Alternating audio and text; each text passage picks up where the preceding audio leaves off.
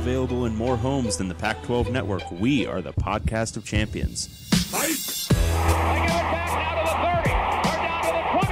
All the band is out on the field. I'm David Woods from Bruin Report Online. And here he goes, Miles Jack. And I'm Ryan Abraham from USCFootball.com. Liner going to try to sneak it ahead. Touchdown, SC. We are the podcast of champions.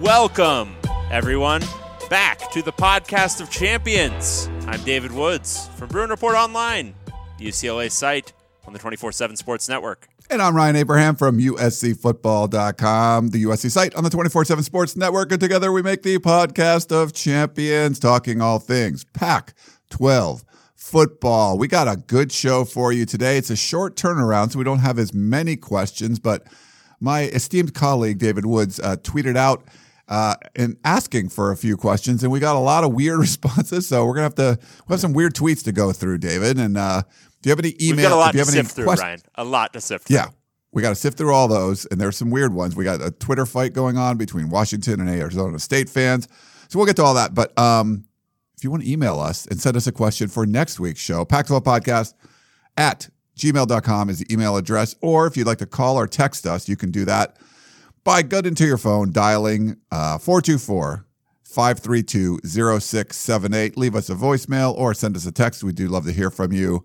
over your phones. You can tweet us at Pac12 Podcast on our website, which looks a little different now. David did some tweaks to it, Pac12podcast.com. We're going to try to do a few blurbs. We'll get our intern Micah to do a little, did some writing on there, not just listening on the Pac12podcast.com. So we might have some information. You might want to check that out every once in a while, David. That's always fun, but we haven't done much writing up there. And by much, I would actually venture to say none. Yeah. Yeah. There's some words that go along with each episode. But that's true. That's true. That's about true. 2 sentences. There's a few words. Yeah, exactly. And who knows? They're more like random words. They don't really make sense when you read them all together, but whatever. That's what we do. No, they never do. And frankly, the words that we say don't really make sense at all contained together. We got a couple of new reviews on iTunes. Oh, yeah. We do if you can leave us some positive feedback, a 5-star rating is always awesome. And you guys have been doing it. So this is awesome that you guys keep doing it each week. So what do we got this week, Dave? All right. This is from Taintality. Two Hipsters Football Podcast Review. And bear in mind, again, this is a 5-star review. Two SoCal homers talk Pac-12 football and almost know what they are talking about. If you listen to the show at half speed, they sound as drunk as you need to be to fully enjoy the commentary. They are good at picking against the spread by using the non-conference cupcake games to pad their stats. 5 out of 7. Keep up the good work. 5 out of 7 again. I love it. So I'm a hipster somehow? Is that...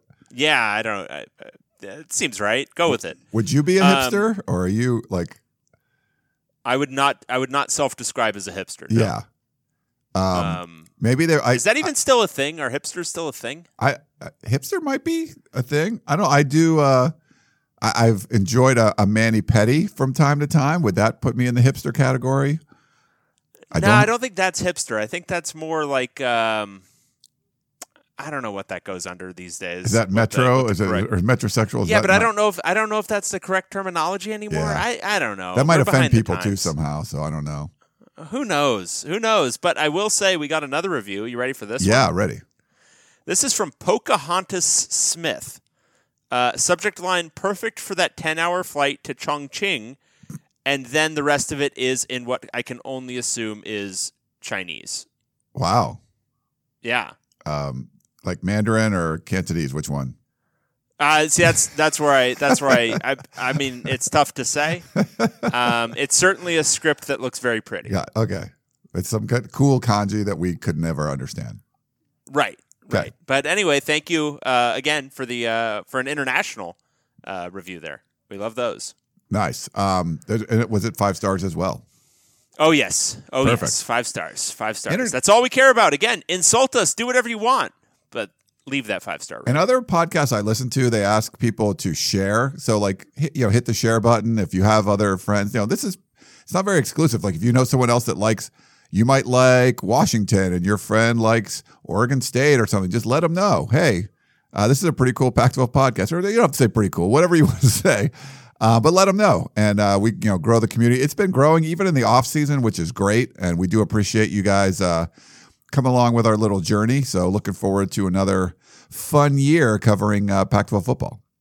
Yep, and we are ramping up now. Well, sort of. It's still June, but we like to think we're ramping up now with the season at least vaguely on the horizon now. Ryan, it's only 2 months away.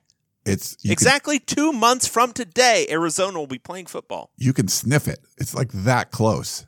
Yeah, it's like the onset of rain. You know how you can sometimes smell that rain coming? That's what this is. Yeah. I'm going to be taking a European vacation later in July. I'm wondering if there's going to be some crazy way to do a show or something. Maybe a short one. I don't know. It might be nutty. We might take a little time off. I'm not sure, but No. We definitely have to record a show with you live from a beer garden in Munich. That's good. I'm going to be in mostly Scotland and Ireland. So one of those two countries. That's not. From. Yeah, I'm sure the Wi-Fi is great. We'll be fine. Yeah, you're in some castle on the countryside. I'm sure you'll want to. Yeah, you'll want to spend some time on your nice vacation. Recording a podcast. Right. That's right. But just let people know it's going ahead. But it should be really interesting. I think. Going forward, there's all little newsy things happening, just still little bits here and there. But one came across my timeline earlier today, David, and it was a tweet. It was a USA Today story. And basically what it was saying was the NCAA was pleading with California, asking California to postpone this bill. They have a bill that's going on right now that would basically allow college athletes in the state to earn compensation for the use of their own name, image, or likeness, and that would start in 2023. So the bill did pass the state Senate last month overwhelmingly, and now the NCAA is kind of seeing what could happen here. So it was a letter to the chairs of the two state assembly committees last week that Mark Emmert implied, this is from the USA Today article, if the bill becomes law as it's written, California schools could face the prospect of being prohibited from participating in NCAA championships. So there's 23 NCAA Division I schools in California, 4 of which, as you know, Cal, Stanford, USC, UCLA, in the Pac-12 conference. So I thought that was pretty interesting, especially considering 3 of those schools, Stanford, UCLA, and USC, have the most NCAA championships of any program in the country. So the NCAA is basically saying, hey, the 3 most successful programs we have, you're not going to be able to participate potentially if this bill passes. It seems like a wildly empty threat from the NCAA. Yeah. I'm sure they're scared what this will mean for their horrific model. But I think California, they shouldn't listen to NCAA at all. None of the California school. I think they should exercise some actual courage here and just say, nope, we're going to go forward with what our actual laws say and do this. First, it's the right thing to do. These kids need to get paid for the work if they're good enough, they need to get paid for what they're doing, right? They need to, like anybody else, if your work has value, you should be able to market it and sell it, and especially make money off your likeness. That's an obvious point. But letting the NCAA, while they review it, what is there for them to review? Maybe if California just says no, we're going to do this regardless. Maybe the NCAA then has to actually make sweeping changes. I think the California schools are in a really good position here to make real change, because it's not like Idaho did this. Right. California has probably, obviously at the Division I level, the most championships of any state. But throughout the whole thing, when you factor in all of the Olympic sport championships that all these schools have won, it's big in so many different sports, football, basketball, obviously, but down all the way through that. I don't think they can afford to just say, oh, everyone in California is ineligible for all this stuff. I don't think that does anything for them. So no, I think this is a great opportunity for all student athletes. Actually, Yeah, I think this is like California. You know, when you have, it's sort of like you're going to rock in a hard place. You're going to root for politicians. You're going to root for the NCAA. But in this case, I think you're rooting for California politicians and hoping that they keep going forward with this. And if a guy like KJ Costello can make some extra money because of his likeness, he should be able to do that, like you said. And this is sort of forcing, putting the NCAA's feet to the fire. And, who knows? Maybe it is a catalyst towards some sort of break off. I don't think there's going to be any way you could exclude Cal, Stanford, UCLA, USC. Plus, you got other programs like, Cal State Fullerton that could win, the baseball national championship. Like there's other programs that are really good at what they do also. And if you look at I think the Pac-12 won like 12 more championships. I don't know. I saw a tweet about it. And I think Utah won like skiing and like Colorado won like women's cross country. But all of those 4 California Pac-12 schools won national championships, at least one this year. So the majority of the Pac-12 championships came from those California schools. So this would never fly. Like there's no way you could exclude California schools from the NCAA. The Pac-12's now won, I think, 526 championships, and like 326 of them or something that along those lines are from the California schools. Maybe 350, I don't know, something more than that. So there's no way that something like this could happen, but maybe it does force the NCAA to make some kind of changes to those crazy, amateurism laws and force this along. So you're rooting for a politician or the NCAA. We're rooting for politicians in this one. No, we are the podcast of the people. We are rooting for the kids. Yeah. That's what we're rooting for, Ryan. Well, the politicians are on the kids' side here, so we're rooting for them. We're the people that can help the kids. No, that's incidental. That's incidental. Oh, yeah. We're rooting for the kids in all ways. Yeah, so I don't know. We'll see what happens there. When's the vote? But it passed the Senate 31-4, so it seems like this is sort of bipartisan. Everyone seems it makes sense, And it wouldn't kick in until 2023 anyway. Right.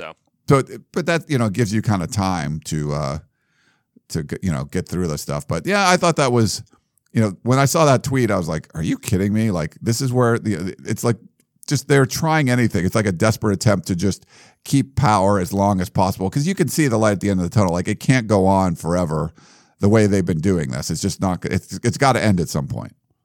Yeah. Well, I've got a question for you, Ryan. Yeah. Will I still be able to do this show with you when UCLA makes its way over to the ACC?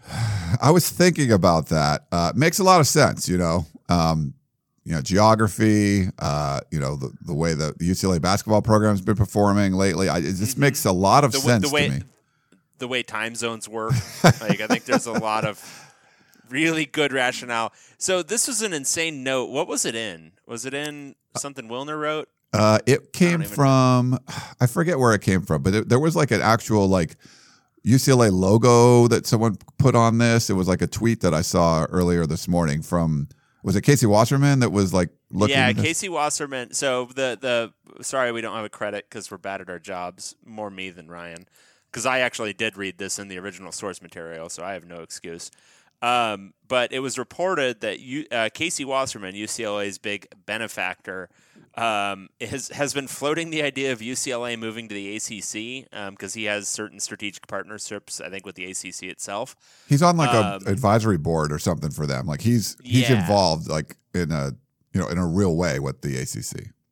Right, and and Under Armour is located out there. Like their main headquarters, I think, is in Maryland. So there's some reasons for, I guess, UCLA in like this insane hypothetical to do it. But I just want to get this out there. UCLA will never be joining the ACC. Like not in a million years will UCLA be an ACC school. Until the ACC encompasses all 130 teams in Division I, it will not be an ACC school. But I do think it's interesting, and floating that sort of thing, I wonder how much of that is UCLA, or maybe just, and maybe it's a sign of other schools doing it too, but maybe trying to put a little bit of pressure on the Pac-12. Just something out there like, hey, this isn't necessarily the best deal for us anymore. So I don't know if it was meant to be public. But that little note got in there, so I always wonder if there's a little bit of a strategy behind that. I think that's great. Another awesome move. Like you feel the Pac-12 is doing a terrible job, do something like this. And I thought USC should have done it for a long time. It's not likely that you're going to see LA schools or anybody else kind of leave. Maybe the Big 12 takes the Arizona schools or something, but anyone that has the clout and the power, like the Arizona schools are attractive to maybe the LA schools or the Arizona, or from the Big 12, the Arizona schools could be attractive. USC, UCLA could be attractive. There's independent routes. There's UCLA going the ACC, whatever it is, just showing the Pac-12 and Larry Scott, hey, there's a potential out there. There's greener pastures. You better get better at your job. Otherwise, we're going to look into these things. And it's going to be really hard for you to sell a piece of the conference or, sign another huge $5 million a year deal if you lose UCLA or USC or the Arizona schools, something like that. So I think it helps the entire conference if any programs, like if Washington and Oregon were going to look at joining the Big 12, whatever it was, if there's the more powerful programs are expressing their, displeasure of how things are going and like, hey, we can go somewhere else. I think that can only help the entire conference. It doesn't seem like any of that's going to happen, like any teams leave or something like that.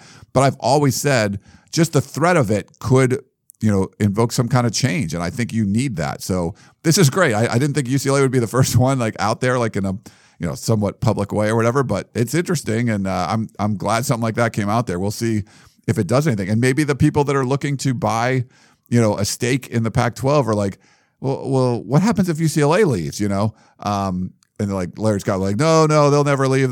But, well, there's a reason that they're, looking. Why would they even be looking around? Do we want to buy a piece of this? So I think it's good. I think it's good just to at least get that out there and be talked about like, hey, this isn't the only option for all these programs. Yep. All right. And then our man, John Canzano is being a little skeptical of Oregon's decision to agree to play Auburn in the 2019 opener.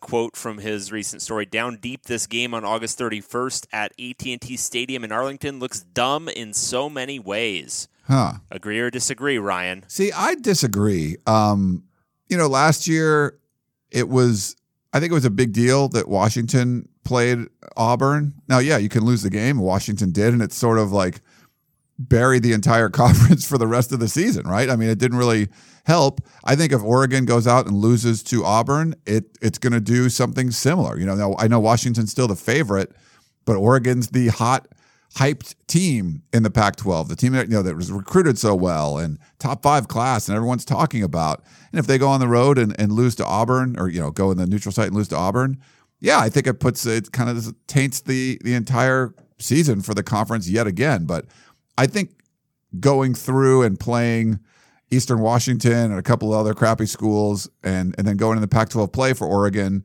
really wouldn't do a whole lot. I think you can go to Atlanta and beat Auburn and kind of, it's a flower in your cap or whatever. It's something that's going to be good for the entire conference. I think it's needed. So I haven't read, I got to read Canzano's piece on this or listen to his show on it. But for me, I think you need those sort of things. Yeah, it sucks if you lose them, but the Pac-12's been losing a lot. You got to turn around and win some. So you get a win like that. I think that's something that you can actually, hang your hat on a little bit. Yeah, I think that's right. And also, I mean, it's not like they're not loading up with a Stanford or a USC or a UCLA typical schedule. It's Oregon against Auburn, and then it's Nevada and Montana after that.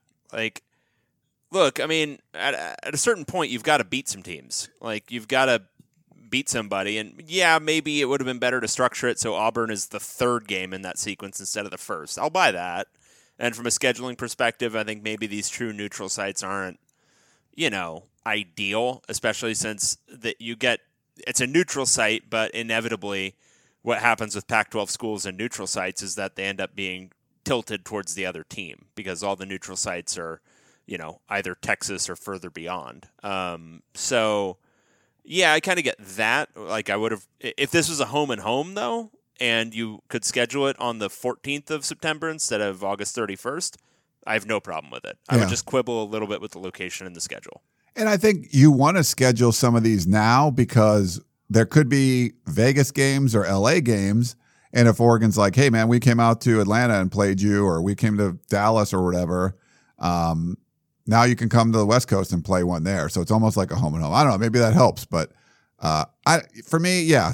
Is it ideal? Maybe not. But I think it's necessary. Like, you need games like that. The Pac-12 has to make sure that there's some relevancy there, and there hasn't been. So only by beating teams like that are you going to, become more relevant. So I think it's important. Oregon's the team that everyone's talking about. Go out and beat a, Auburn team that's not considered a favorite to win the SEC. What would you pick Auburn? They're going to be behind Alabama. They'll be behind Georgia, probably behind LSU. Like they're going to be like a upper middle SEC team most likely. Yeah, but you just rattled off 3 top 5 teams. I mean, LSU returns. I was looking at it. They returned something like 20 starters from last year. And I'm not kidding. Wow. They're going to be my pick for next year is that LSU is going to shock some people if Ed O even has any idea what he's doing. Which who knows? But Georgia, Bama, and LSU are all top 5 teams. I think Auburn. I mean, their makeup. They'll probably be at it's like at the level of, they didn't, obviously, I finished the year last year, I think ranked number 6, but they were a top 10 team by quality. It's just they play in a tough league. Yeah. So, no, I think Auburn's going to be a tough out next year. I mean, they returned a ton of their defense. The offense has some more question marks. I think they have a new quarterback coming in. And the receiving core is, I think, all new from what I was reading, but it's still going to be a team that, has a really, really strong defense. And, Malzahn, for all the knocks he get, he's really not had a bad team there. So, well, I would say like Oregon's in the top tier of the Pac-12 and Auburn would be like that second tier. It's still very high because the SEC is so good. But I don't think that's a game you need to shy away from. Like, you have to. No, it's a game Oregon can win. I mean, it was a game that Washington could have won last year, too. Yeah, should have won last year. So I don't think it's should have won. So I don't think it's out of the realm of possibility for them to do it. All right. Speaking of Washington, little news, DJ Beavers. So he retired from football after spring practice. Just his body wore out. So he actually played about 5 games the last 2 years, and both of them limited because of injuries. He just had kind of a handful of tackles and stuff. So, but he's going to retire. So I believe he was a junior, or maybe he was going into a senior year. Maybe he was a junior last year. But just the news there, medical retirement for DJ Beavers for the Huskies. But he wasn't like a huge contributor or anything, so I don't think it's that big of a deal. No, but hope he does well in whatever else he chooses to do. And then there's a interesting nugget on Stanford from SB Nation's season previews. Got to give a shout out here. Bill Connolly, who I always reference on when I'm talking about the advanced stats, he does exhaustive 130 team previews every offseason, going team by team by team, all through the top the 130 teams in FBS. But he had to actually stop because he got a new job. But he had just finished the Pac-12 when he finished. So his Stanford preview had this note. Over the last 5 years, they are 9-17 against teams that finished with 9 or more wins, and 39-2 against everyone else, which is kind of classic, beating who you should and more or less losing to who you shouldn't beat. Yeah, that 9-17 record though is pretty.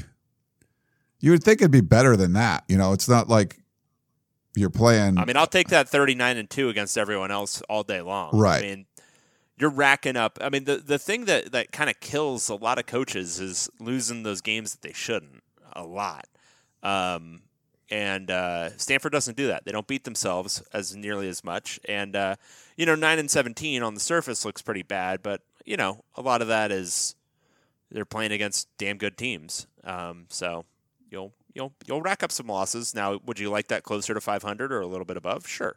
But that's still, I think on balance, that's good. I mean, what is that? 48-19? Yeah, that's fine.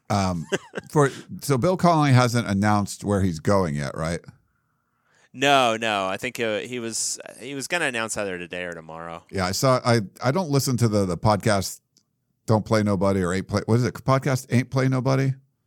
What is it called? Podcast Ain't Played Nobody. Yeah. But okay, Ain't Played Nobody. Yeah. I listen to it every once in a while, but I listened to at least the first part of it where he kind of announced he was, he was going somewhere, but he wasn't saying where, and they're going to relaunch that podcast in August. So they're going to kind of retool it. But I guess him and, is it Stephen Godfrey? I think that they did that one together. Yep. I follow him. We follow each other on Twitter, but I don't know a lot about Stephen, but I started kind of, reading into a little bit more of him, but and I still don't, I haven't dove into the S&P Plus and all that kind of stuff. I use it every once in a while, and I get, I kind of understand a little bit more when people talk about it, but it is really interesting kind of what he brings to the table. Just basically created his own thing, and a lot of people use it now, and we'll see what his new job, maybe more people use it. Yeah, it'll be interesting. I don't know what form his new job is going to take, but it should be very interesting. Yeah. There was one tidbit from, this was from the Wall Street Journal, and it's behind the paywall, but we just have a couple of notes from it. So that, with the whole Varsity Blues scandal, University of California, the whole University of California, not just Cal and UCLA, they are apparently fortifying their admissions processes. Among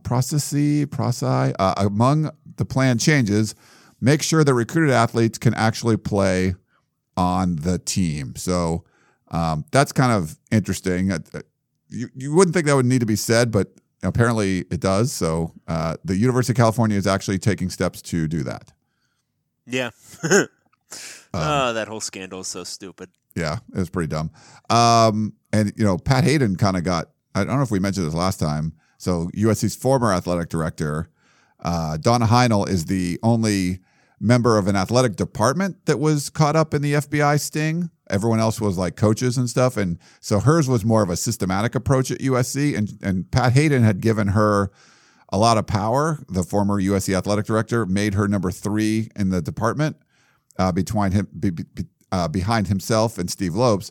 But she basically had all say when it came to letting athletes in that would be potential walk-on. So I've talked to the football people, and they're like, yeah, if we wanted to get a walk-on in, we had to bring it to her. She was the only person in charge of that, which is kind of one of those reasons why maybe you don't have former football players with no administrative experience run an athletic department, because on the surface, that just doesn't make a whole lot of sense. You have one person that's controlling everything as far as all sports, not just football.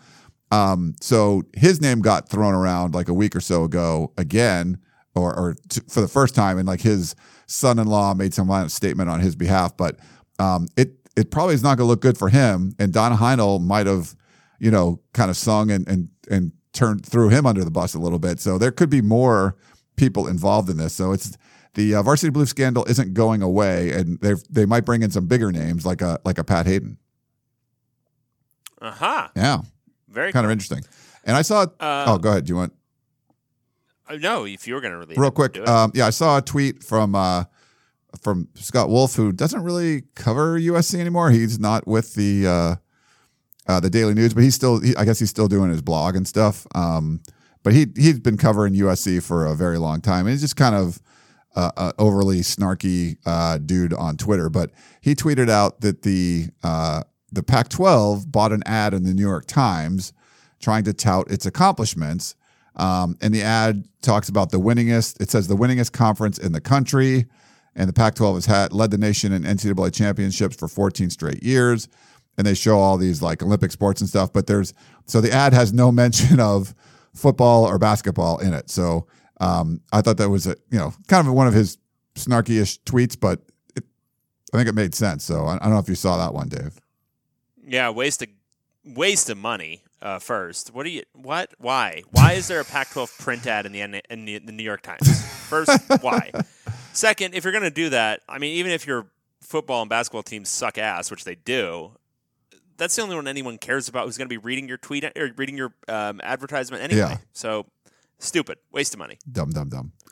All right. Well, I think those are the only newsy topics we had. Do you want to go to your tweet that you were soliciting feedback from and unfortunately got it today, or what would you like? Yeah, I got so much. Why don't we start with the tweets and then we can move to the emails? Okay. All right. You ready? Yeah. I'm going to start with, looks like JM at Joe Whitener. about 4 hours ago. If you had offers to all 12 schools in this day and age, which would you pick and why? Interesting.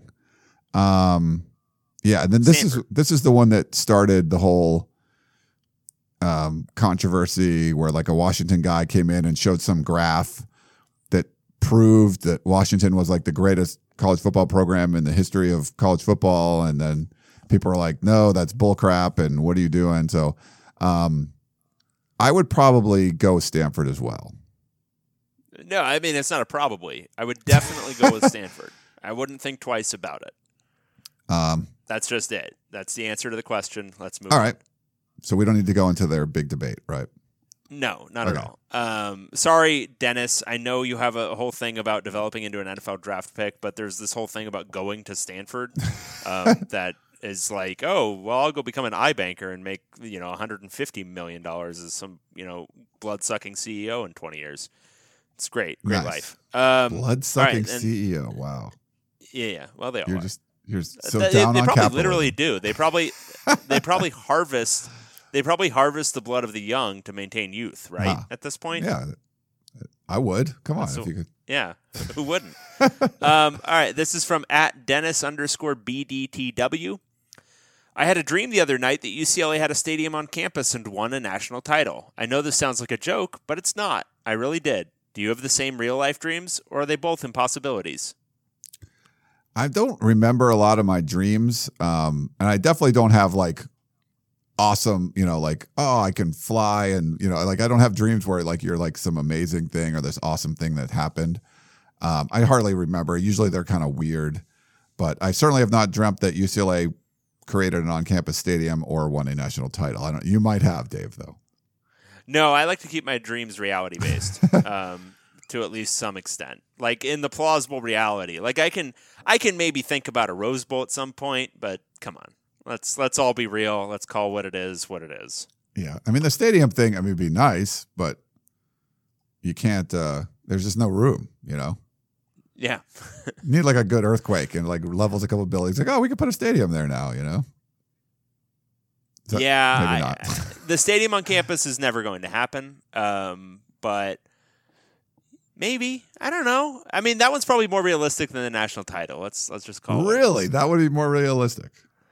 Well, I could see a scenario where in the future there's enough will built up to actually get it done and realize that there is, I think there would be some excitement for it, but they got to get past the homeowners and the lack of probably interest on campus for it, which is at a low ebb right now. All right. There's one from Patton, which there's like asking for a lot of stuff. I don't know if we can, I'll read it. It says, Ute fan here. Since it's the offseason, let's take a trip down memory lane in the Pac-12 era, 2011 to present.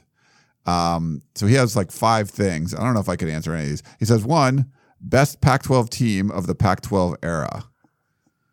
We got to go. Washington, maybe, or? No, I think Oregon in 2014 was probably better. Let's pull it up. Hell, Oregon Stanford in might be the most consistent. 2012 right? was actually really good too. Stanford 2015 was really good. Stanford 2012 was really good. Let's see. Let's go back in time just a little bit. All right. Stanford in 2015 was the number 4 team in the country, more or less. Oregon in 2014 was first. So Oregon's probably my leader right now. Yeah, I'll go Oregon. Hell, I'll go Oregon 2012. That's the bold pick.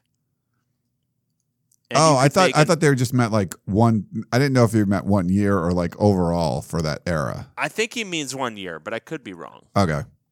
If it's overall for the era, it's definitely still Stanford or Oregon for me. Okay. Washington was still they were kind of crappy at the iffy beginning. of this era. Yeah.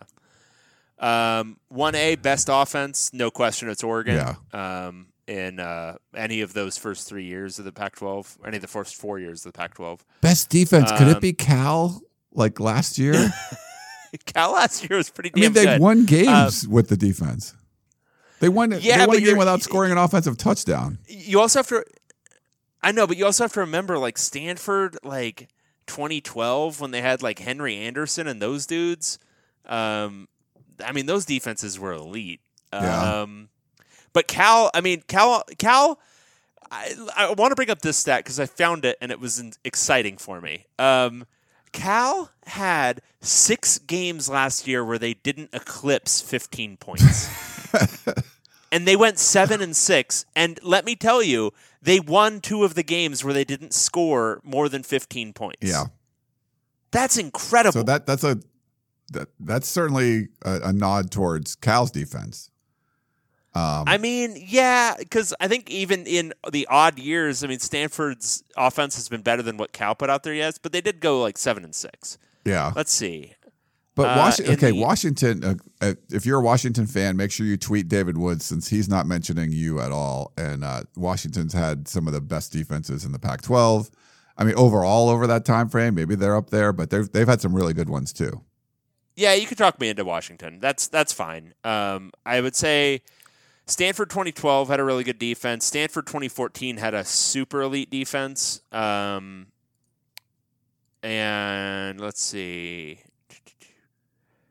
And then Washington's defense was at its best, I think, in 2016, and it was 4th. So, yeah, give me Washington 2016 or Stanford 2014. Yeah. All right. What about the most exciting offense or defensive player over that time? Oh, boy. I know it's so tough because there's a lot. Khalil Tate for a month and a half. I was going to say, like, Tate's, 6-week run might be, I mean, you can't beat it, but it wasn't there, for the whole year. Like a Christian McCaffrey maybe or something. I mean, but Marcus Mariota, I don't know. When he won the Heisman, he was pretty exciting. But, that 6-week run from Tate was, I don't think you ever see anything like that again. Yeah. John Ross's final year at Washington was cool. Yeah. Yeah, I'll go Tate. No, Tate's my answer there. I mean, it was a month and a half, but it was a fun month and a half. Yeah. Defensive player, this is harder for me. I'd probably still go Miles Jack because he did both. Yeah, he was studly. That was, that was cool. There was a lot. Yeah, I don't know. That's a tough one for me. I'm not really sure on that side, but yeah, interesting questions. How about do you remember a best game? I'm not going to be able to remember. Oh yeah, there was this or there was that, but probably one of those Oregon Stanford games.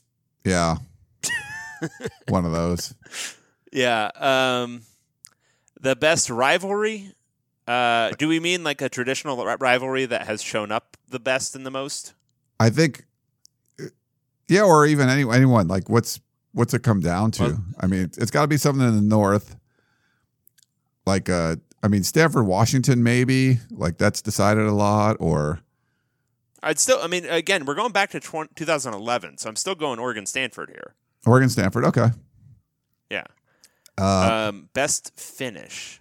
I have no idea. I don't know what that means. I'm not sure. But that's the way we finish this question. Number 5. Thanks, Patton. Easy one, the Kobe stopper. How many wins for UW? I think I said 11. Or no, I said 12 because we have them going through the Pac-12 title game. Yes. And you said 13? Yeah. I had them undefeated, so. Okay. I'll read the next one, too. Okay. From Big Easy 206, as of today, June 24th, which games on the schedule are most intriguing to you? Which games are you most eager to see, given what we know about the teams today? I mean, Oregon Auburn is the one I want to see. That's the number one game for me. Yeah, I don't like to look that far ahead because so much will change. And, whatever our half-assed opinions about what teams are going to look like, it's going to change so much even before the games start based on what information we hear in fall camp that it's hard to even say what I'm excited about. I'm excited for football starting again is mainly it. But Oregon Auburn, if you had to pick one, just because if Oregon really does roll through that game, I'll suddenly buy in quite a bit more into all the offseason hype. But that's a big test for me. If they look like poop in that one, then I'll feel very, very justified in my skepticism. Yeah, if they look like poop. But yeah, because it's going to depend how things shake out. It could be Oregon Stanford, Stanford Washington, Oregon Washington, any of those. And in the South, I mean the USC Utah one could be the big one that could determine everything. We'll see. There's a lot in there, but out of conference one, you got to start and end with Oregon Auburn for me. Bell James 74, best school calendar for football. We often read about the semester versus quarter system having its calendar benefits / pitfalls for recruiting, etc. Does any one system have an advantage? I just don't know as much about the quarter system. You know more about that, but I don't know. Do you think there's an advantage there? Well, it's there's advantages and disadvantages. The quarter system's advantage is that you start school later. So some of your games in all of fall camp happen before school starts. So guys only have really one thing they have to focus on, which is football. So that's one advantage. The disadvantage is that the quarters make it so that the academic calendar is more compacted. You have a lot more to do in 10 or 11 weeks than you do in a semester school where you get, I don't know how many weeks, 18, 19 weeks, easy. But it's a little bit of a different deal from a time commitment standpoint once school actually begins. So what you'll have for UCLA, I can speak to this, you'll often have like a real adjustment period. And sometimes it's been noticeable when school starts, they don't play well that first week a lot of times. Interesting. Sometimes they win, sometimes they lose, but they often don't play well that first week. And they often do much better in the non-conference period, even though, the non-conference at UCLA is traditionally kind of tough. And I think some of it can be attributed to that. It would be ideal if everyone was on the same schedule, but there's advantages and disadvantages to the quarter. So conversely, there's advantages and disadvantages to the semester. Yeah. We skipped a couple. Oh, did I? I'm sorry. We might see a different order than the way maybe. I'm looking at them. All right. From @W for Westwood, if each Pac-12 football coach was a car or car brand, which car would they be? Yeah, I skipped that on purpose, but okay. I understand. I have no idea. Yeah. Send us your suggestions. I don't know cars that well. I'm not a car guy. Yeah, I'm not really either. I mean, I like my car, but it's not. I don't really. I can tell you which one. I know 3 cars. 2015. I know 4 cars. A 2015 Hyundai Sonata, a 2015 Hyundai Tucson, a 1997 Ford Escort, and a 1994 Plymouth Voyager. So we could assign those. Those are the cars you have had. Those are cars that I have driven. Oh, nice. I forgot. A 2003 Saturn wagon. Oh. So I've got 5 cars that I have a working knowledge of. R.I.P. Saturn. Yeah. I know. I think Chip Kelly would be the Ford Escort, I think. Nice. He wanted a school, not a coach, but whatever. That's fine. Is that right? I'm sorry, it does coach. If each Pac-12, yeah, come on, you don't correct me ever again. Okay, sorry. Is a coach, man, that's even worse. Yeah. All right, I'm skipping that one. Sorry, W for Westwood. Liquid Ute motorcycles. Do you ride them? What type or model? What is your favorite video game of all time and favorite game day food and beverage? Okay. I do not ride motorcycles. That was one of 3 rules from my mom that I would never ride on a motorcycle. Yeah, I don't either. My mom was a nurse. She didn't really push it because I never really was trying to, but it sort of was implied, don't ride a motorcycle. Yeah. Yeah. The possibility of having a catastrophic injury just approaches 1 over time. It's just what's your favorite video game, Ryan? I haven't had a console for a really long time, but when I did have an Xbox, Halo was pretty awesome. So I'm sure I would, if I bought one, I would probably jump on whatever the Halo version is of today. And I was usually pretty good with my friends, but if you tried to play online, then these people are really freaking good at that, and you just get smoked. But I thought it was fun. We used to play in a big tube TV, and it would be split 4 screens, so we could have 4 of us playing against each other and killing each other. That was a lot of fun. Yeah, I haven't. As a man with children, I just did not have a lot of time to play video games. Most of mine skew to the very old Super Nintendo games. Legend of Zelda: Link to the Past, very good. I am probably still, I would say, the best Super Mario World player of all time, given the number of hours I spent doing that when I was 10. Among more modern stuff. I really liked Breath of the Wild. That was cool on the Switch. That was the one thing I devoted any kind of time to in the last 3 years. So that was really cool. Enjoyed that. But yeah. Nice. What about any kind of favorite game day food beverage combo?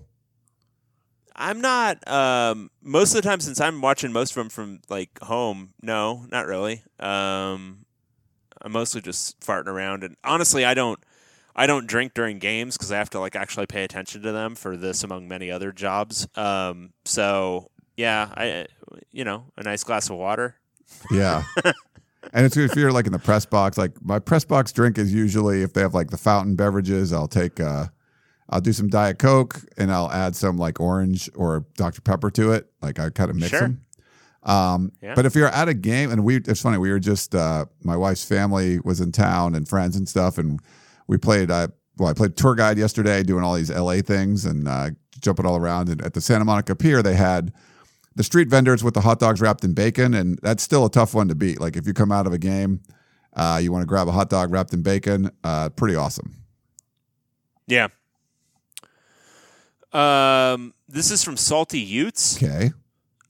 How much better would Utah be if we had a moose instead of a stupid Bitdy for a mascot? What's a Bitdy?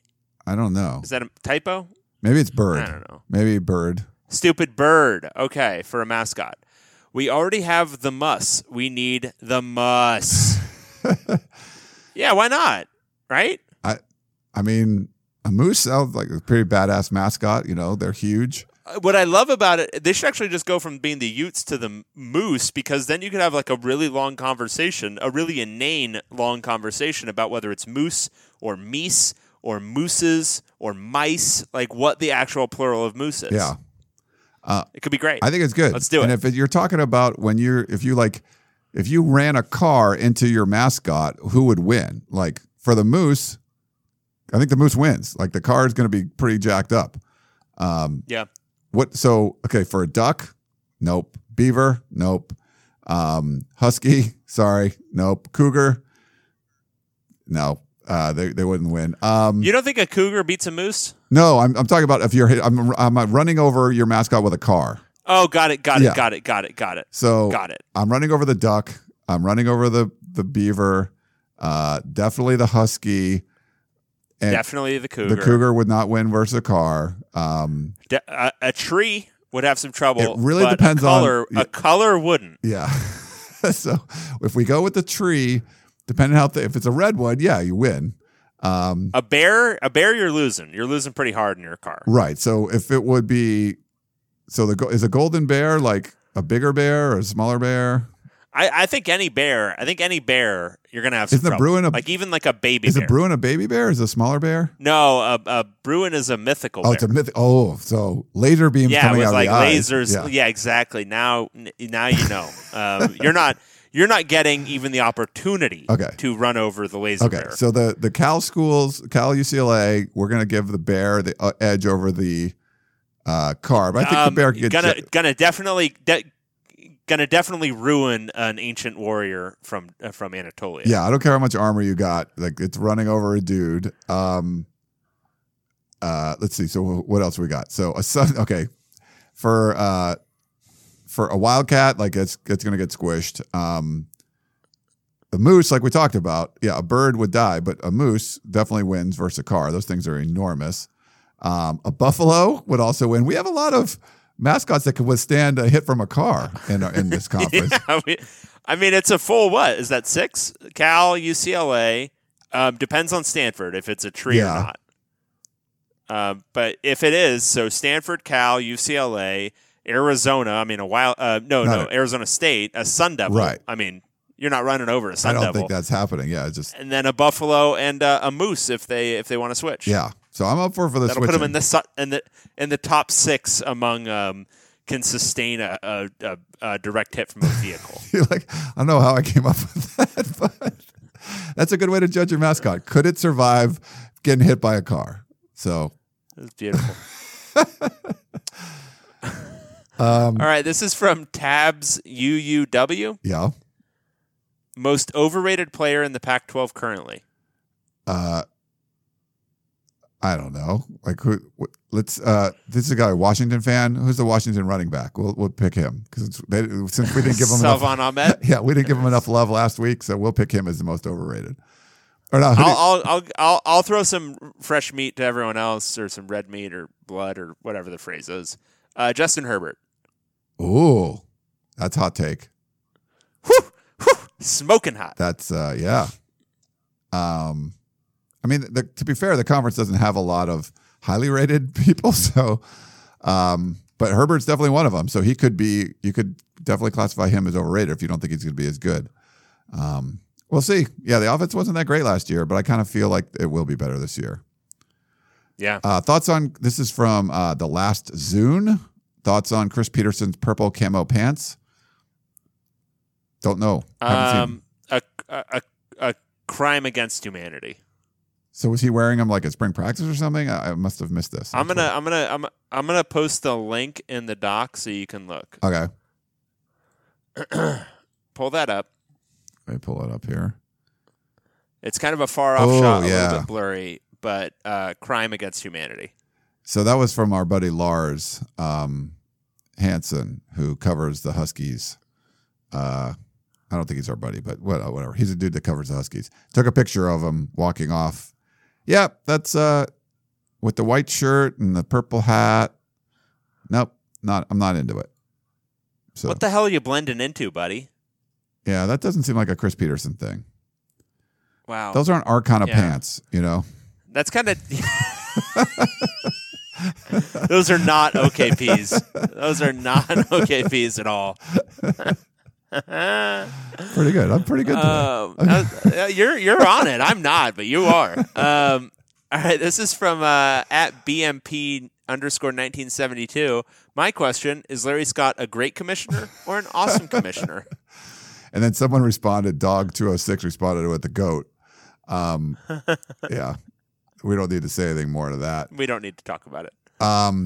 Danny Wu, 15. What's going on with Chris Steele? He's at USC now. So he's enrolled in taking part in their winter workouts. I mean, summer workouts.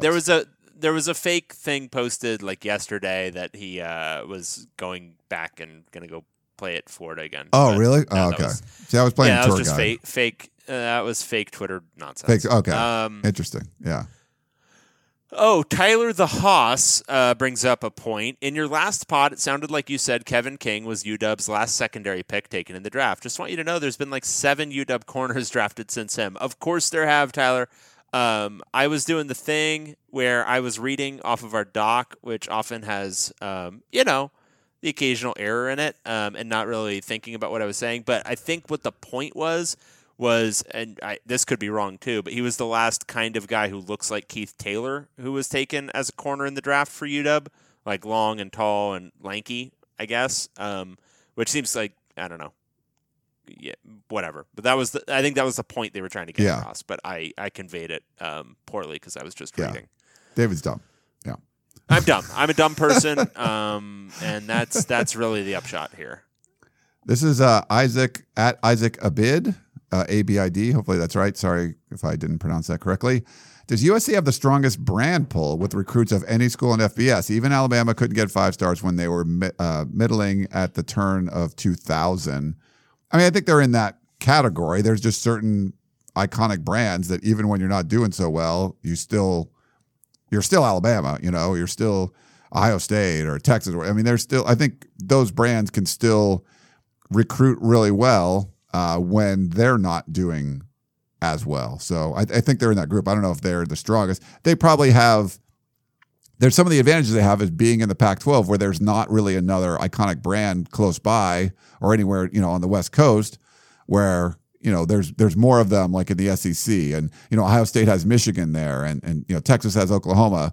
There's not really another one in the Pac-12. There's ones that do well at times, but not like all the time, I guess you could say. Do you disagree with that, or is that?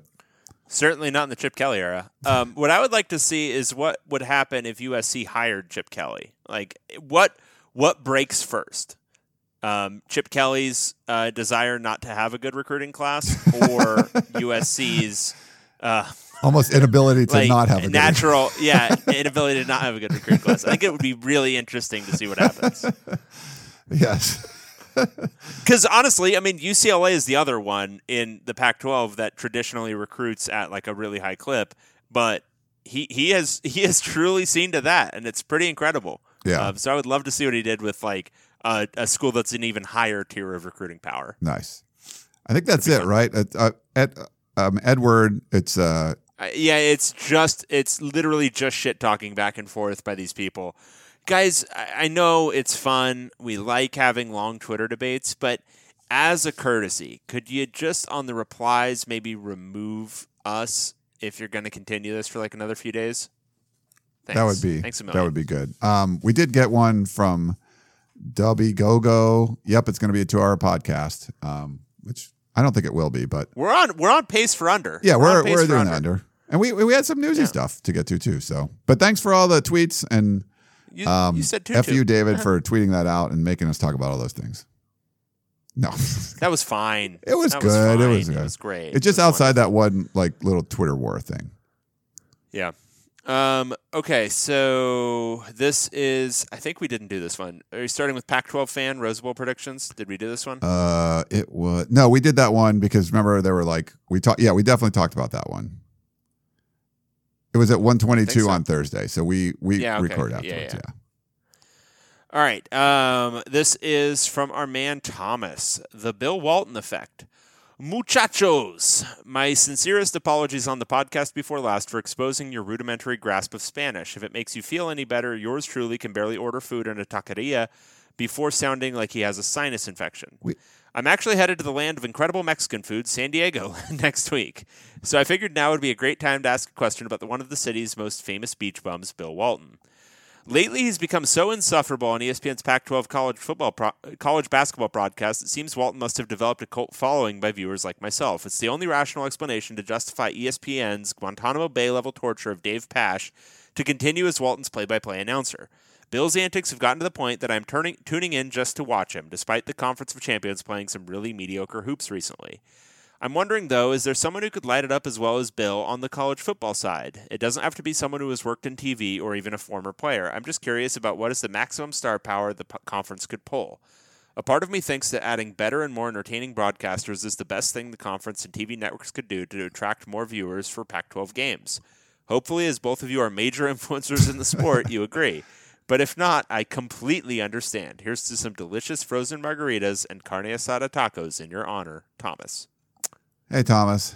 Yeah, we barely grasp the English language, let alone Spanish. You can't expect much there. But have fun in San Diego. Lots of awesome Mexican food, lots of good stuff down there. Does Santana still exist? I don't know.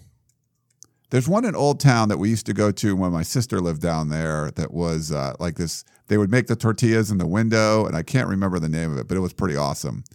But just find the most famous Mexican restaurant in Old Town when you go, Thomas, and I forget the name of it, but it's pretty awesome. You're like, oh, the one that they make their tortillas and stuff? Yeah, that one. It's great. But I can't remember their name. Cool. All right, so is there somebody in football who could do the Bill Walton thing?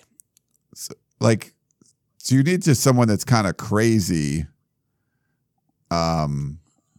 Somebody, for example, who might say that their entire tenure at a particular school was torpedoed by the lack of gloves? Yes, I think. So Rick Neuheisel wouldn't bring the kind of crazy that Walton brings. Like that's so unique. Like that's what's, if you hate or love Bill Walton, like there's this unique thing there, you know. His son's nowhere like, his son's not like that. Like if you had Luke Walton on games, it wouldn't sound anything like that. Like Bill's Bill, you know. I mean, it would have to be one of these like, I don't know who it is on the football side, because there are some people in that like baseball who would do it. I don't know any of their names because I don't follow baseball anymore. But there's a few like really funny people who like tweet a lot who are baseball players. Who's that? I'm just going to go all UCLA guys. Chris Kluwe would be an interesting one. He's pretty funny.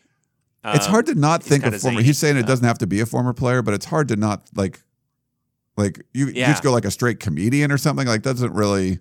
No, you can't go Dennis Miller. You can't do that. No. You can't do Monday Night Football with Dennis Miller. That was, whew.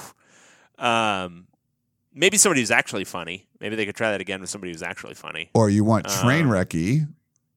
He's a free man now. You could go with Orenthal James Simpson. What a world we live in, by the way. Like, what an absolute... He's on Twitter now. Cartoon.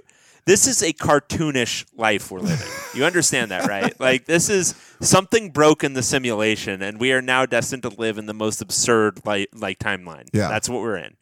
The world's most absurd timeline. Yeah. Yeah, get OJ. Okay, that's our answer. OJ. I'm trying to think of non-LA things, but that's usually the more crazy comes from LA. But like a Colt Lyerla, I'm going full UCLA alum. Yeah, Colt Lyerla, whatever. Like the Oregon dude that's been like in all kinds of trouble. Like maybe someone like you need someone that's like in trouble or like pretty much insane, or both. Or the thing with Walton though is he's like the thing with Walton that makes it tough to emulate is, yeah, he's crazy and that whole thing, but he's also like a brilliant dude. And so it's like a very high philosopher king that you have to get on your show. Yeah. And there's just very few of that. He's sort of unique in a lot of different ways. But yeah, he's done it at the highest level. He's extremely smart. He has these off the wall takes that make no sense, but he can still argue well and back things up and come up with some things that make sense and then throw in the thing that's absolutely insane out there. Like that's a very unique, set of skills he has. Like Taken, like Liam Neeson and Taken or whatever. Yeah, and I don't think you're going to find that just off the shelf. But we'll think about it. We'll think about it some more. But for now, our answer is OJ. Yeah, and send us some. I mean, that's the only thing I could think of would come close. But because he's recently on Twitter and stuff. But yeah, send us some ideas. Maybe there's some good ones out there. This one's from Boyd in San Ramon. It's a pod question. I think I live one town over from... The truth is, we all know Champagne Larry likes to roll large, right? So Boyd lives one town over from Champagne Larry. In case I ever see him is, quote, good job flushing the conference down the toilet, Larry. A good enough heckle. That's pretty good. I think that's fine. Yeah. It's a lot to say. Like you're giving yourself a lot of words that could get a little screwed up. Right. Unless you practice. I would something simple like you suck, Larry, or go back to tennis, Larry, or whatever he was. Something like that is probably always simple because the only thing you're trying to get across is that he sucks. And that's the main thing that you want them to know, because when you're heckling somebody, you're trying to take them down just a little bit, right? And so they don't need to know why you think they suck. Really, all they need to know is that you, free human, they've never met before, you think he sucks. Right. And you got to be careful. That's the most important thing. So I'm always down for, distill it. Always distill it. Yeah. Distill it. Don't get too detailed. You suck, Larry, or Larry, you suck. And I think that'll get the job done. You got to remember, in his mind, it's not. I don't think it's going to change his opinion of himself. He thinks he's awesome.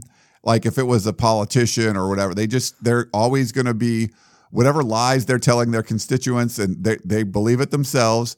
And if you go in there with like sarcastic thing, like you're the best commissioner ever, he would be like, thank you. Like he would not it would not look like it's sarcastic. So I think, like David said, something simple. You might want to, you could go something like, Larry, would you please resign? Something like something very just like heartfelt.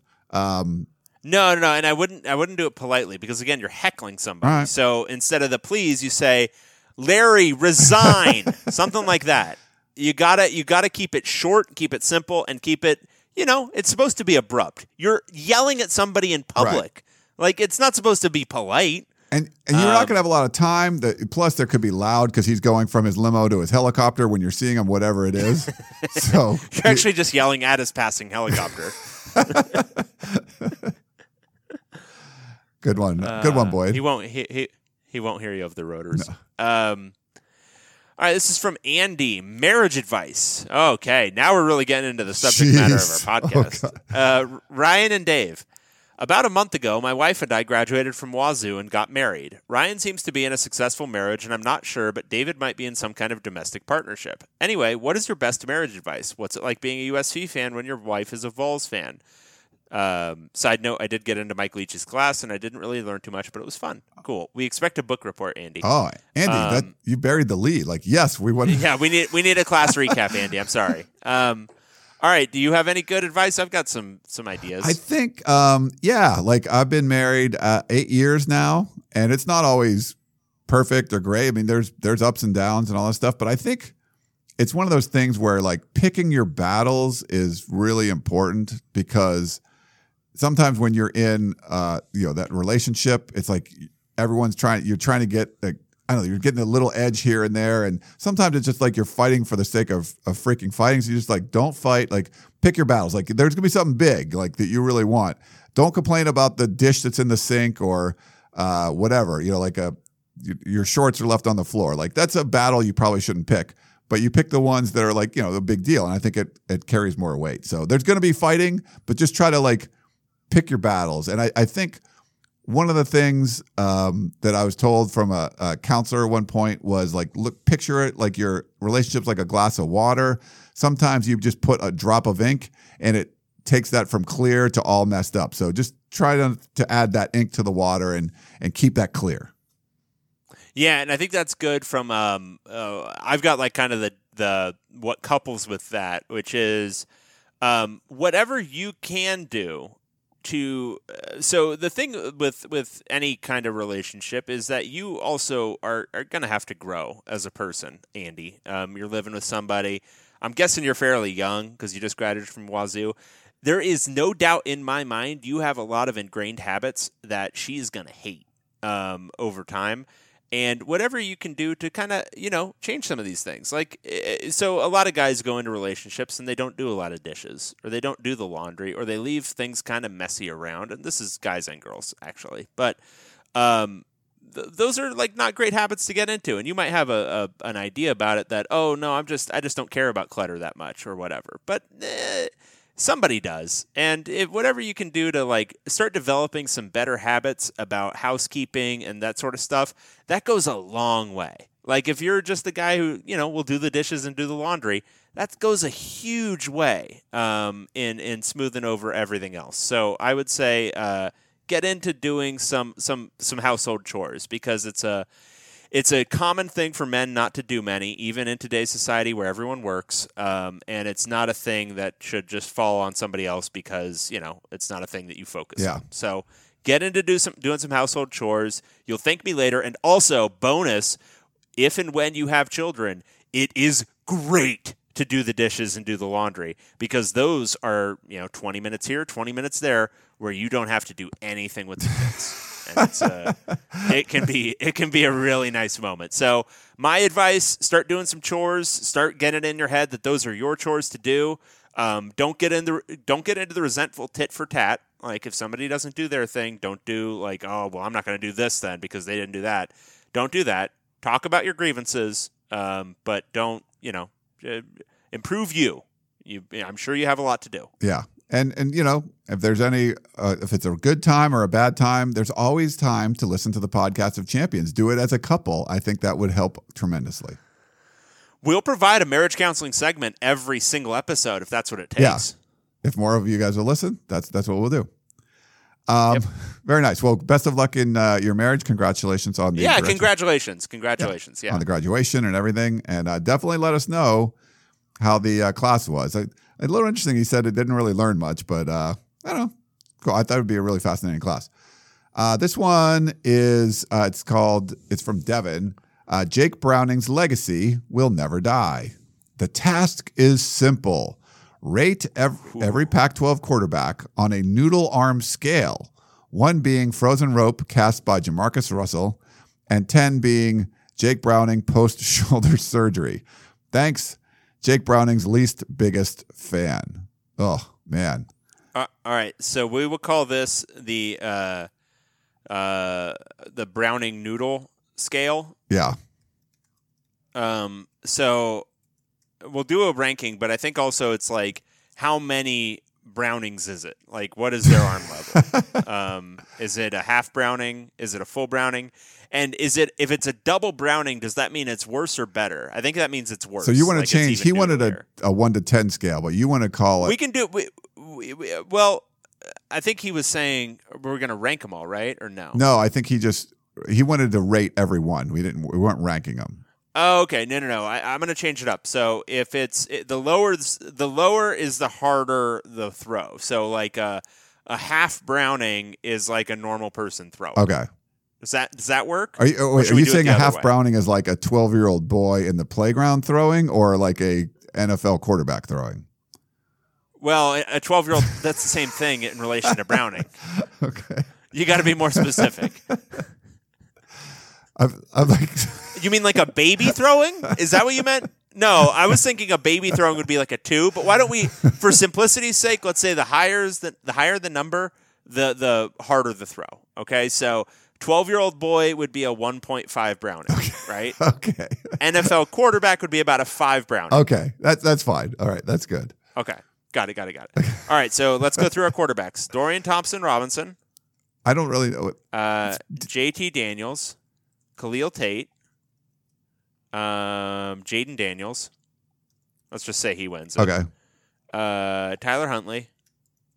Steven Montez. Let's just say Chase Garbers for lack of anything else. KJ Costello. Justin Herbert. Jake Luton. Yeah.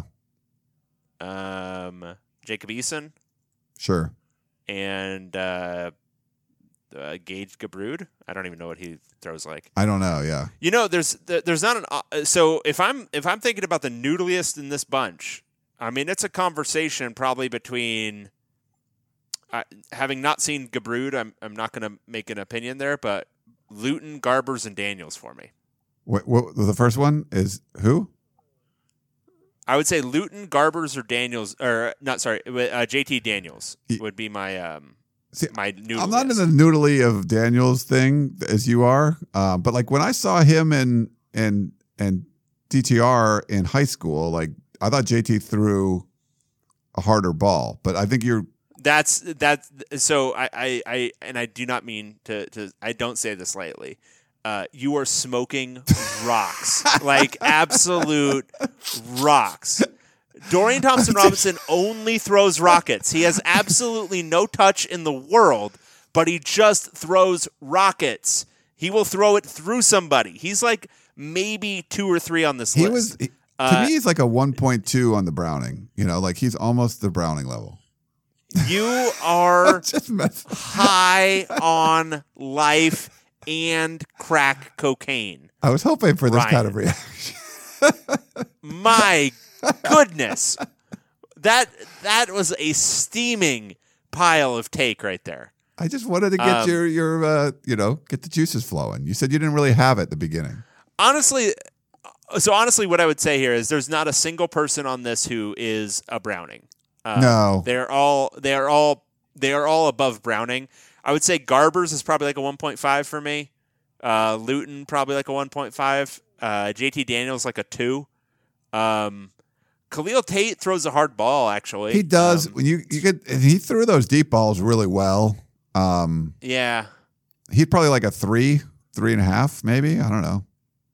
Jaden Daniels is. I don't know him well enough. Do you have a thought? No, I thought he threw I'm just guessing like a 2.5 to 3. I think he throws it pretty well. But I'd put a Tyler Huntley in like a 3.5 range. Like a Herbert's like a 4 probably. Like Costello's probably a 3.5. Yeah. Then. Herbert's a 4. Eason's probably around a 4. Dorian Thompson-Robinson's probably around a 4. Montez is around a 4. Like those guys all throw it pretty hard. Yeah. And then Gabrud, I just have no idea. But no one's like a Jake Browning level, I would say. No. I think JT Daniels has a shot. You know, if he takes a hit to the shoulder at some point, he could arrive at Browning. Nice. At Browning levels here pretty quick. Man. So you really think DTR has a strong arm? Huh? All right, that's fine. Wow. That was cool.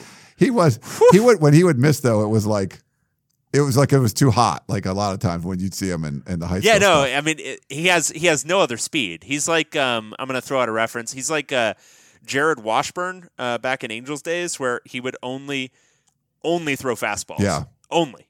He had no other pitch, none. There was one other guy. I forget who I covered, but there was just no. I forget this quarterback, but we would cover him in high school. There was no touch. It was just always just. They look pretty, but then sometimes it would be like a little screen pass, and you're like hitting the guy in the ankles. You're like, what is that? I'm not saying that's DTR, but he would throw the ball pretty hard. Yep. All right, you're next, I guess. All right, so this is from Brian. Pac-12 era questions. All right, so some of these are going to repeat, but maybe we can answer some of the ones that are not. Dave and Ryan, I've been listening to the show for about 3 years now. Huge fan of Dave's sarcastic wit and Ryan's often fruitless attempts to rein Dave in.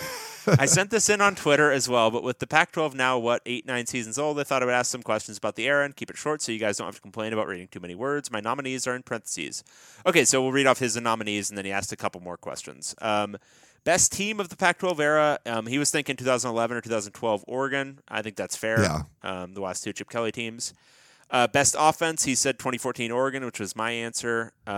Best defense, he went 2012 Stanford, which was good, but 2014 Stanford was probably a little bit better, and 2016 Washington, I think, was better than 2018 Washington. But his picks were 2012 Stanford and 2018 Washington. Best offensive player, Mariota, I think that's right. Best defensive player, he said this one's tougher. DeForest Buckner was really good. Miles Jack is another good nominee. Adoree Jackson was pretty good. Yeah, so Jackson won the Thorpe, but I don't think he should have won the Thorpe, but he did it was a lot of special teams and stuff. But DeForest Buckner was a freaking stud. I mean, all those guys, all good nominations, I'd say. Yeah. Most exciting player, he was thinking either Mariota or McCaffrey. I'd say no on McCaffrey. I think he was very exciting, but I think he's a cut below some of these other guys. Really? You got to remember with McCaffrey, he got a lot of yards from just returning every goddamn kick. But man, he did some crazy stuff with the ball in his hand. He did, but it was I don't know. It was volume. I was more excited by a month and a half of Khalil Tate than probably anything Christian McCaffrey did. And yeah, maybe that's a hot take. Maybe our two Stanford listeners are going to find that insulting. Yeah. I get it. And I hope you both send strongly worded emails that are very, very well written. Right. But he's a cut below for me. I think he's really good, but I don't think he's my. I mean, look at what Bryce Love did right after him. Bryce Love was averaging 9 yards a carry that year right after him. That was crazy. Yeah, that was crazy. But then he kind of came back down to earth, and he got crushed because he had too much usage. Yeah. But anyway. But McCaffrey never got crushed, so he just kept doing it. That's a good point. He's still doing it in the NFL, so. We'll call him Steady Christian McCaffrey. He's like the last. He's like the exact opposite of Steady. Okay. Best rivalry. Early, I would have said Oregon Stanford. Lately, USC Utah has been good, as has been Stanford Washington. Yeah, I think that's fair. They're all three in the conversation. Best craziest finish to a game. I don't remember any games. It's really hard. I don't some people are just really good at, you remember the 2013 blah, blah, blah. I was like, no, I could go read up on it. Oh yeah. Okay. I remember that. But recalling something, but there's a lot of great Pac-12 After Dark games. Worst play. For this, I nominate Kalen Clay dropping the ball against Oregon from my beloved Utes. Wasn't there an Oregon one who did it too? An Oregon player who did this? I think so. What game was that? Was that a Washington game, or was that? I think it might have been. Yeah. This was a thing for a while. How about the Jail Mary? Or is that the best play? That was the best play. That could be the best play. That was Arizona State's Hail Mary to beat USC, where Hayes Pilar didn't really do anything. They just kind of let him catch the ball. It was pretty funny. Yeah. I'm trying to remember the circumstances. I think there was a pick in the Pac-12 title game in 2012 by Brett Hundley that drove me insane, and also the decision to kick a 53-yard field goal in the rain to try to win that game or tie it by Jim Mora also drove me a little insane as a 2012 human being, but those were not worst plays by anyone else's objective standards.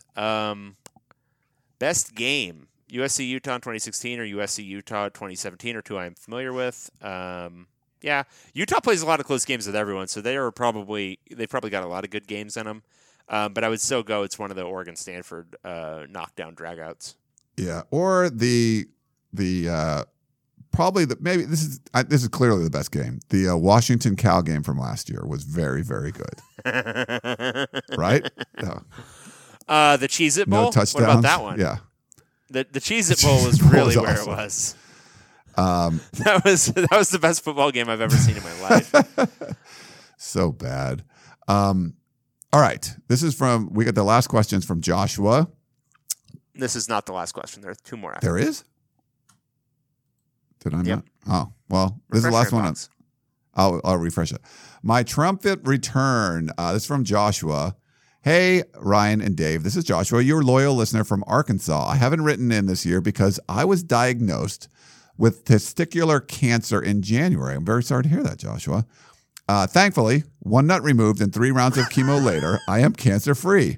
Well, congratulations. Hold on. Congratulations, Joshua. I'm very happy. I am actually very happy to hear that. I think I thought I had some. Oh, here we go.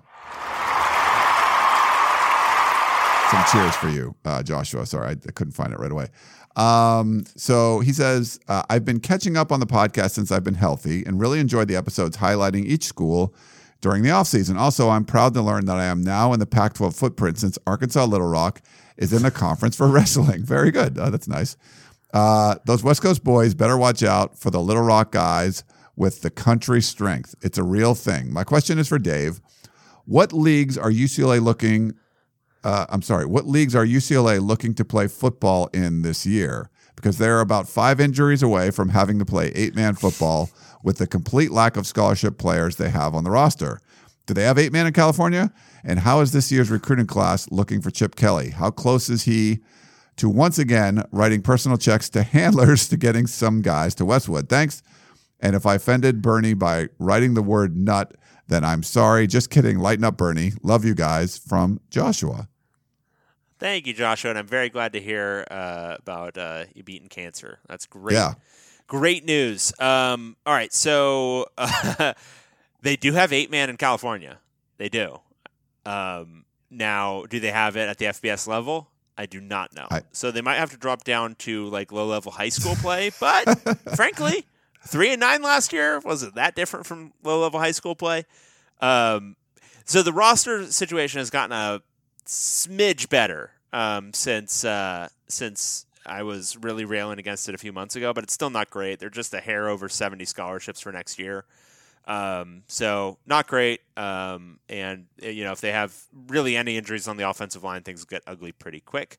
This year's recruiting class is, I would say they're expending a little bit more effort than they did last year, but I don't expect this to look like a traditional UCLA class still.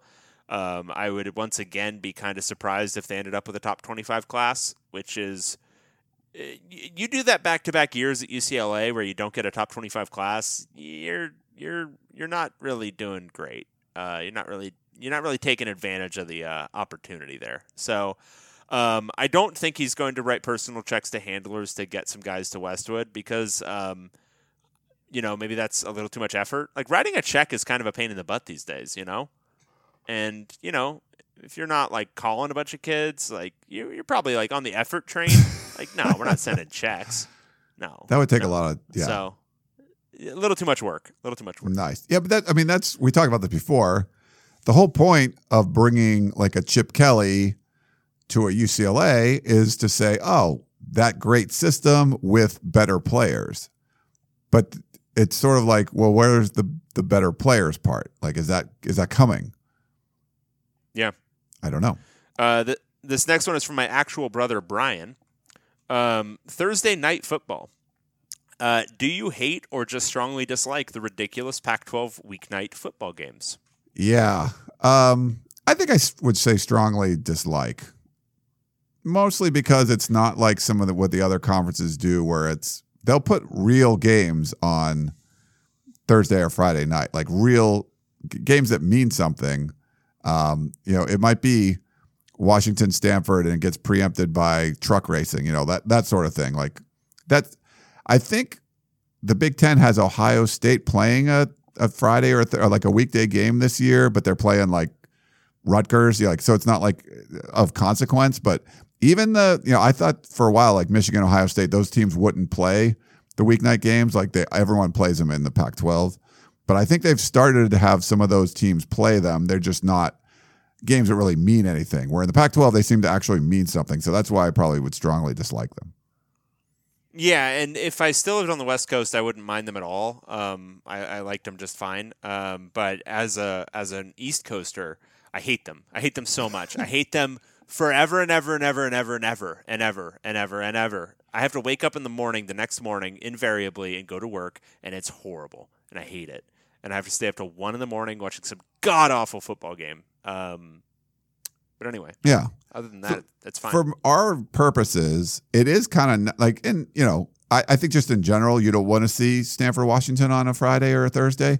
But like for what we do, especially when we're covering another team, sometimes it's hard to watch all the good games. But if you get a good one out of the way on a Friday or a Thursday, we can both have really good notes on the game. We see the whole thing because it's on a weeknight.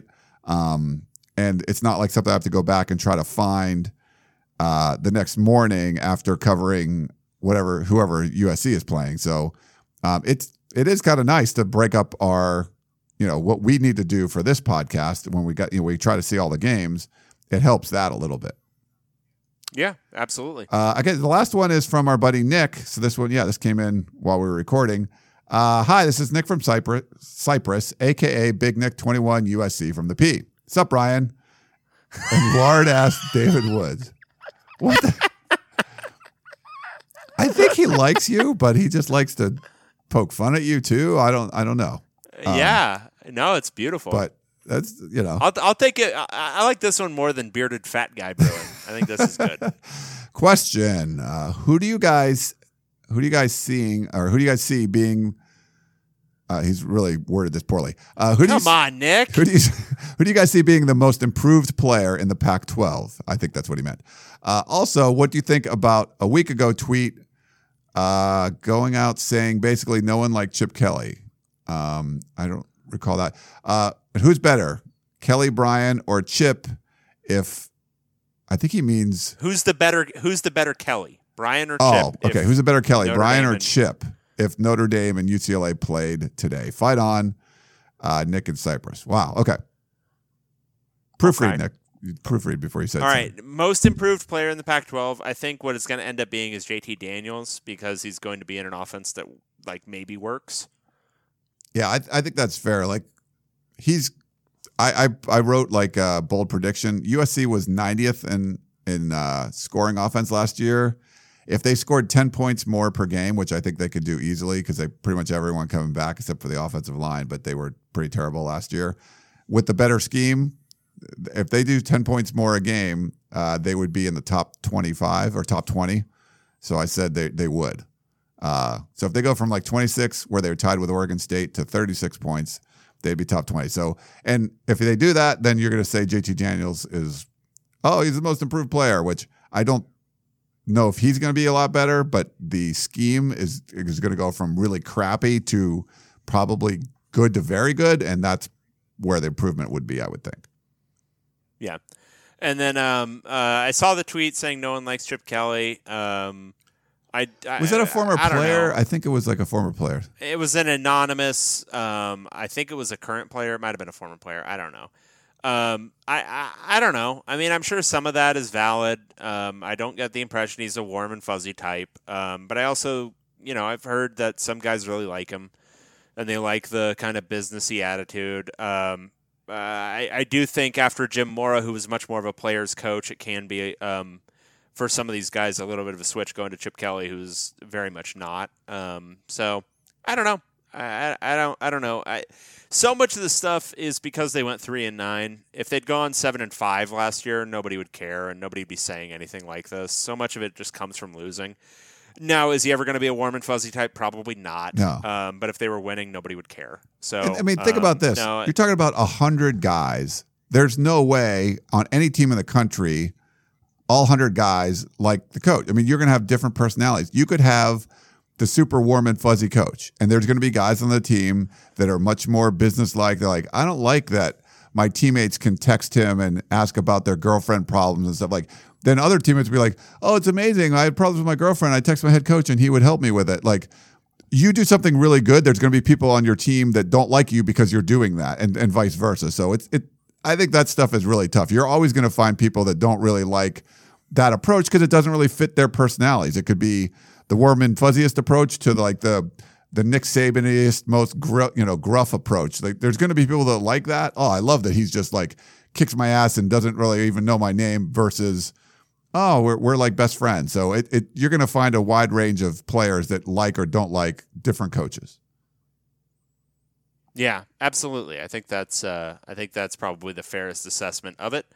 And then this isn't really a measure of who's the better Kelly. I mean, Notre Dame would probably squish UCLA right now, but that's more quality of the team right now. Brian Kelly, though, I mean, for all that he's a horrible human being who should be in prison, he has won a lot of football games. I mean, he's a good football coach. He should not be working as a football coach, but he is, and he's good at that in the narrow confines of coaching football, and not maintaining the safety of his student managers when they're in scissor lifts. Ugh, yeah, I'm sorry, that's nothing to laugh at, but that was kind of crazy. It's funny.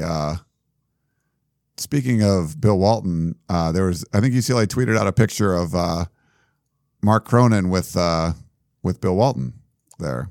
Pretty good. Yeah, Mick Cronin. I'm sorry. Mick. What did I say? Come on. Mark Cronin. Mick Cronin. Much less interesting name. Yeah. And it was a guy named Lucius. Who was that? Was also there. Lucius Allen? Lucius, yeah. Okay, Lucius Allen and Bill Walton. Yeah. With Mick Cronin, not Mark. Sorry, I'm not a basketball guy. I just saw that on my Twitter timeline as we went through, and you were just talking. No, that was beautiful.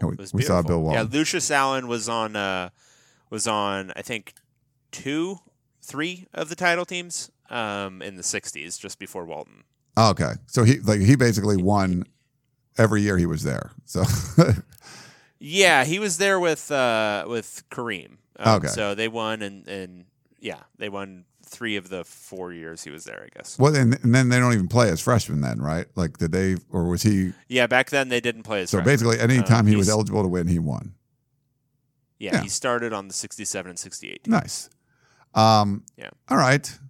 So my apologies to Mick Cronin. What's it been like around there? Like, I know it wasn't the huge name that UCLA fans were looking for. Is like, just from what he's done so far, have people been kind of pleasantly surprised? Are they happy? Like, what's? Yeah, I think cautious optimism. I think it's in that honeymoon phase that all new coaches get, but I also think he's made a lot of the right, smart recruiting decisions that kind of needed to be made. So we'll see how it plays out. A lot's going to depend on the first year, but he seems to be, have a good approach to the job, seems to be embracing it in ways that Steve Alford never did. So from a PR standpoint, which is really all these first couple of months are, I think he's nailed it so far. It's just a question of whether he'll be actually able to land the recruits and coach the team. But, his track record at Cincy certainly shows a guy who can coach. The question is just going to be recruiting. He's never had to recruit at a UCLA level before, so will that get done? And we'll see. But the signs are optimistic, and frankly, again, Chip Kelly notwithstanding, UCLA, to a large extent, recruits itself, especially in basketball. Yeah. All right. Well, that was our basketball minute. Just curious about that. Anything else, Dave, before we sign off? God, no. We did this in a clean hour and 33 minutes. Not too bad for really not having much to talk about. So there we are. All right. Well, let's wrap it up. Thanks for all the tweets and the questions, and make sure you leave us that 5-star rating. Some, any kind of funny reviews are awesome. Give us a call, leave us a voicemail, send us a text, all that kind of stuff. We appreciate all of it. Thanks for helping us roll through this offseason and keeping it interesting. And thanks for telling a friend about the Podcast of Champions. Let your guy or girlfriend know, whoever that that likes Pac-12 football, to give us a listen, and we would appreciate that very much. So thanks so much. That's David Woods. I'm Ryan Abraham. We will talk to you next time.